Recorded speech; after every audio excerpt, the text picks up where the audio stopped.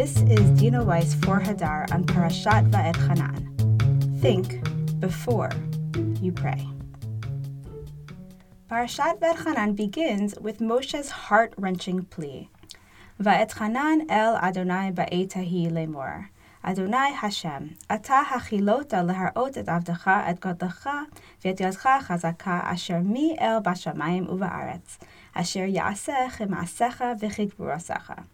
Ebrana ve'et ha'aretz hatova asher be'ever ha'yarden, ha'har hatov hazeh v'ha'levanon.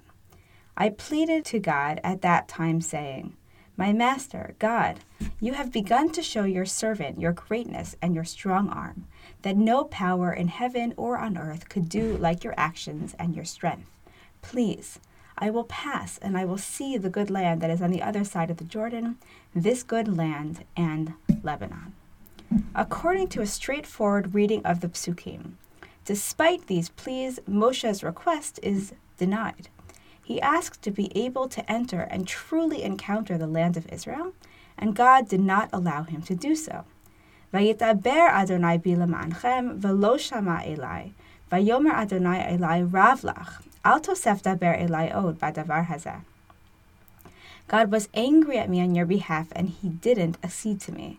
God said to me, You have more than enough. Do not speak further to me about this matter.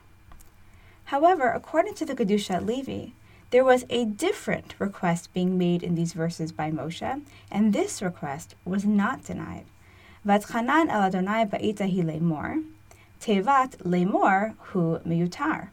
V'hanir'et ha'pirush shehaya mitchanen techila kedei sheyuchal lihitpalel achar kach. Lemor, pirush hadavar shehaya tzarich lemor. Ela shekodem lo haya yachol lemor, ki haya bosh milfanav yitbarach, v'haya tzarich lihitpalel sheyuchal lihitpalel. I pleaded to God at that time, saying. The word saying is unnecessary, and it appears that the interpretation is that he was pleading first that he would be able to pray subsequently. Saying, this was the explanation of what he needed to say. That is, before this, he was not able to say because he was ashamed before God, may God's name be blessed, and needed to pray that he would be able to pray. According to the Kedushat Levi, what we read about in the Torah as the content of Moshe's prayer is in fact the answer to Moshe's prayer. Moshe did not only plead with God to let him into the Holy Land, Moshe asked God to enable him to ask for what he desired. Moshe needed help to be able to express himself fully and to the best of his ability, and this request was granted. Moshe was not permitted to enter the land, but Moshe's request to express himself fully and clearly regarding this deep need, his prayer for prayer, was granted. Moshe's predicament was not his alone. We all have difficulty expressing ourselves, and we all sometimes need a prayer for prayer, as the Kedushat Levi continues his comments on this verse. B'gemara brachot maskinan, de Adonai sefatai tiftach, lo heve hefsek bein geula l'tfila, afilu b'shachri. V'chevan de takinu le'rabanan, kitfila arichta damya. V'nimtza yesh lanu shnei bechinot b'tfila. Rishon, hatfila atzma. V'hasheni, hatfila shehiyeh yachol lihitpalel. Moshe Rabbeinu alav hashalom hutzrach lihitpalel sheyuchal levakesh min Hashem yitbarach tfilato likanes la'aretz Yisrael v'sha'al mimenu ma'aneh lashon. The Gemara in Brachot concludes that the verse of God open my lips and my mouth will tell of your praises, Adonai sevatai tiftach ufi yagid tehilatacha, which has come to introduce the Amidah prayer, is not considered to be an interruption between the concluding blessing of the Shema, which is about redemption, and the Amidah prayer. Since the rabbis established it, it is considered like a long prayer, that is, an extended part of the Amidah. It turns out that there are two elements of prayer. One, the prayer itself, and two, the prayer that a person be able to pray. And Moshe Rabbeinu, peace be upon him, needed to pray that he would be able to request his prayer from blessed God to enter the land of Israel, and he asked God for eloquence, ma'aneh lashon. The prayer for prayer at the beginning of this week's Parsha is enshrined in the request we ourselves make of God before we daven, that God open our lips. Only once we are able to open our mouths can we then tell of God's praises, ask for what we need, thank God for being God, for listening to us and enabling us to encounter Him.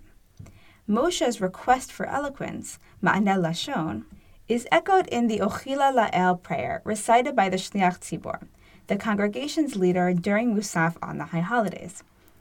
This short prayer is an expansion on the verse from Tehillim that traditionally precedes the Amidah. Ochila La'el, achalef fanav, esh'ala mimenu ma'aneh lashon, asher bikal am ashir uzo, abia renanot ba'ad mif'alav, la'adam marche lev, u'me'adonai ma'aneh lashon. Adonai sefatai tiftach ufi yagid tilatacha. Ihiyu l'raton imrei fi v'hegyon libi lefanecha. Adonai tzuri v'goali. I shall await God and plead before Him. I will ask Him for eloquence, so that among the gathering of people I will sing of His strength. I will express praises on behalf of His works. A person arranges their own thoughts, but eloquence comes from God. God, open my lips, and my mouth will tell of your praises. May the speaking of my mouth and the thoughts of my mind be pleasing to you, God, my rock and my redeemer. In this prayer, the Shliach Tzibor underscores that they need to pray in order to pray. As the verse from Mishlei states, theoretically, we do know what we want to say. We can know our thoughts, but the ability to express them feels beyond us. We need God's help to articulate them. Of course, praying for prayer then raises its own question. Why does this work? Why do we feel able to pray in order to pray, but not to pray for anything else that we need or to praise God without an introduction? Why does this not set off an infinite regression of praying to pray in order to pray? Perhaps the answer can be found in the way that the Talmud characterizes the extra verse appended to the beginning of Tefillah. God, open my lips, and my mouth will tell of your praises. It calls it a Tefillah Arichta, an extended prayer. The prayer for help in articulating one's thoughts is not in fact itself a prayer, it is an extension, a stalling tactic. It gives us time to organize our thoughts. It gives us time to calm ourselves and to figure out what we are going to say. This is the tactic that Aaron, a gifted communicator, employed. Moshe, even before he has to make this plea to enter into the land of Israel, thinks of himself as being an inadequate communicator.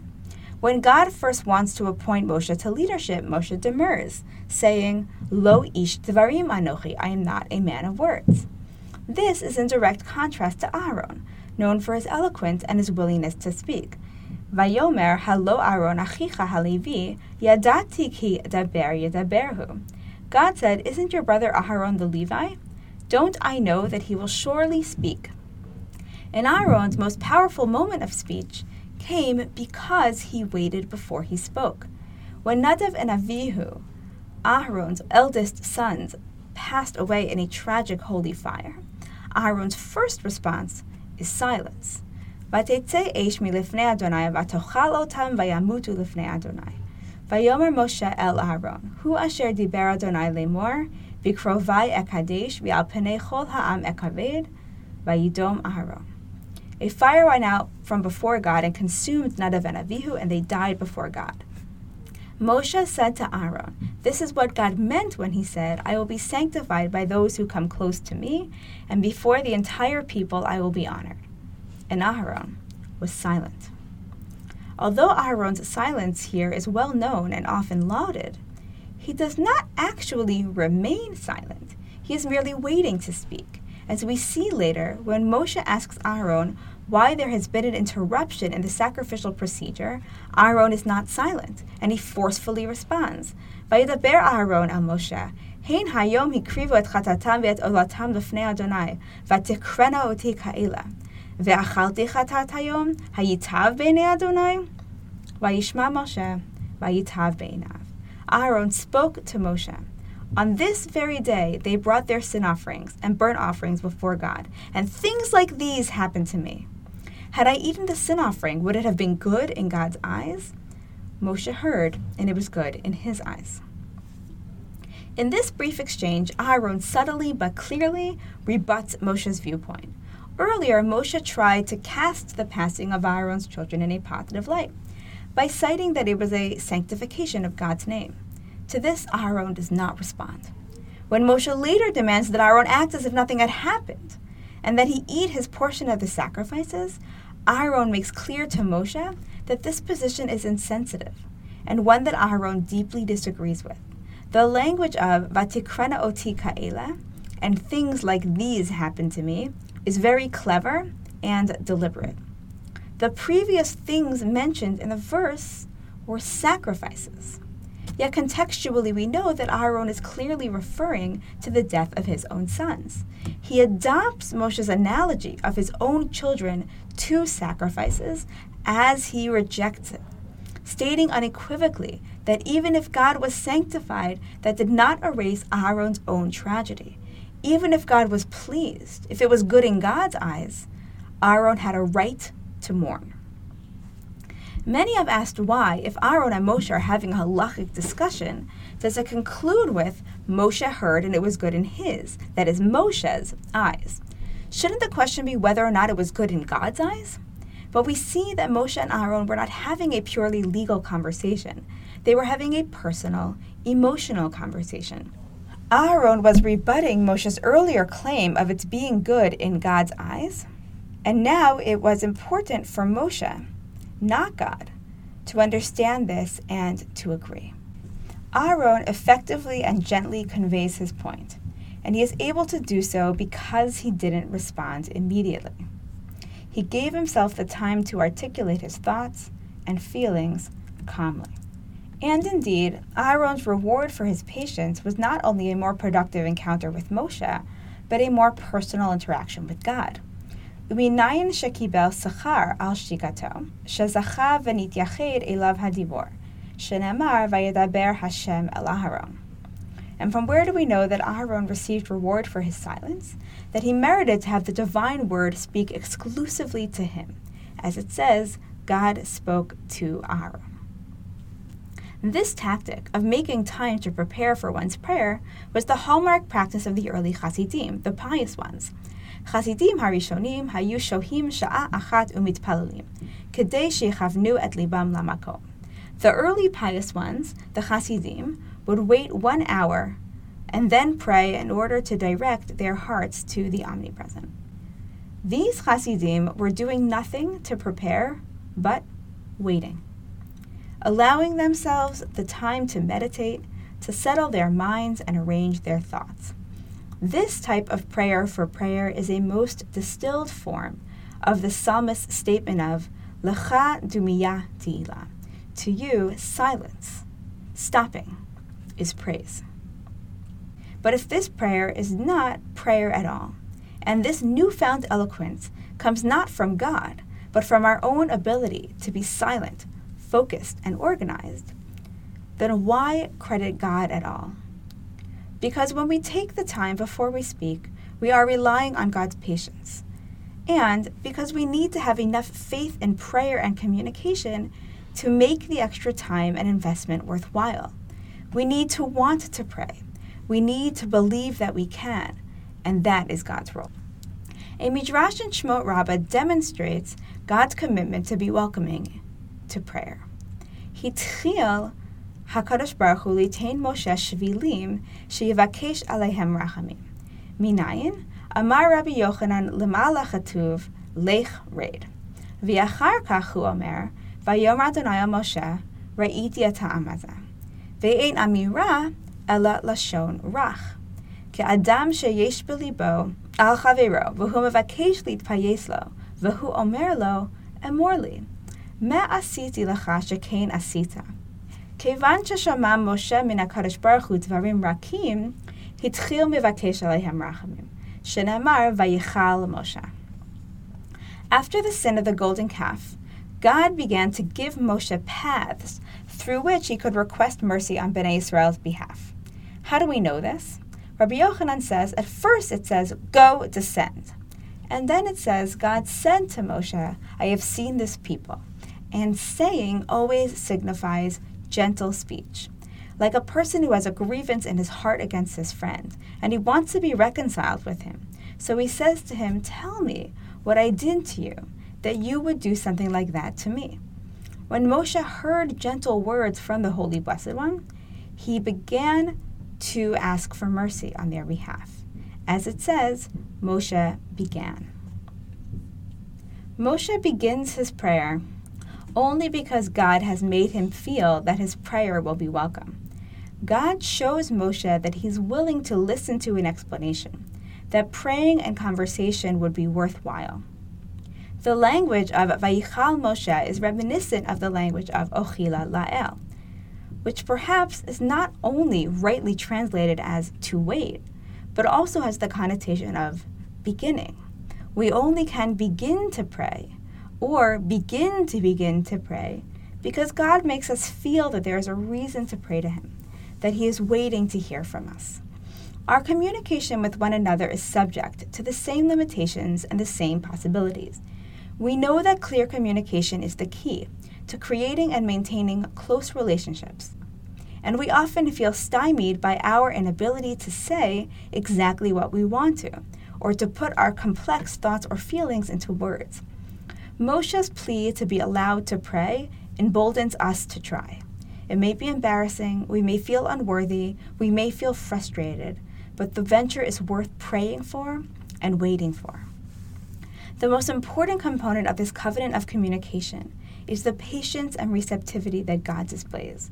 Whenever we pray to pray, the response from God is always yes.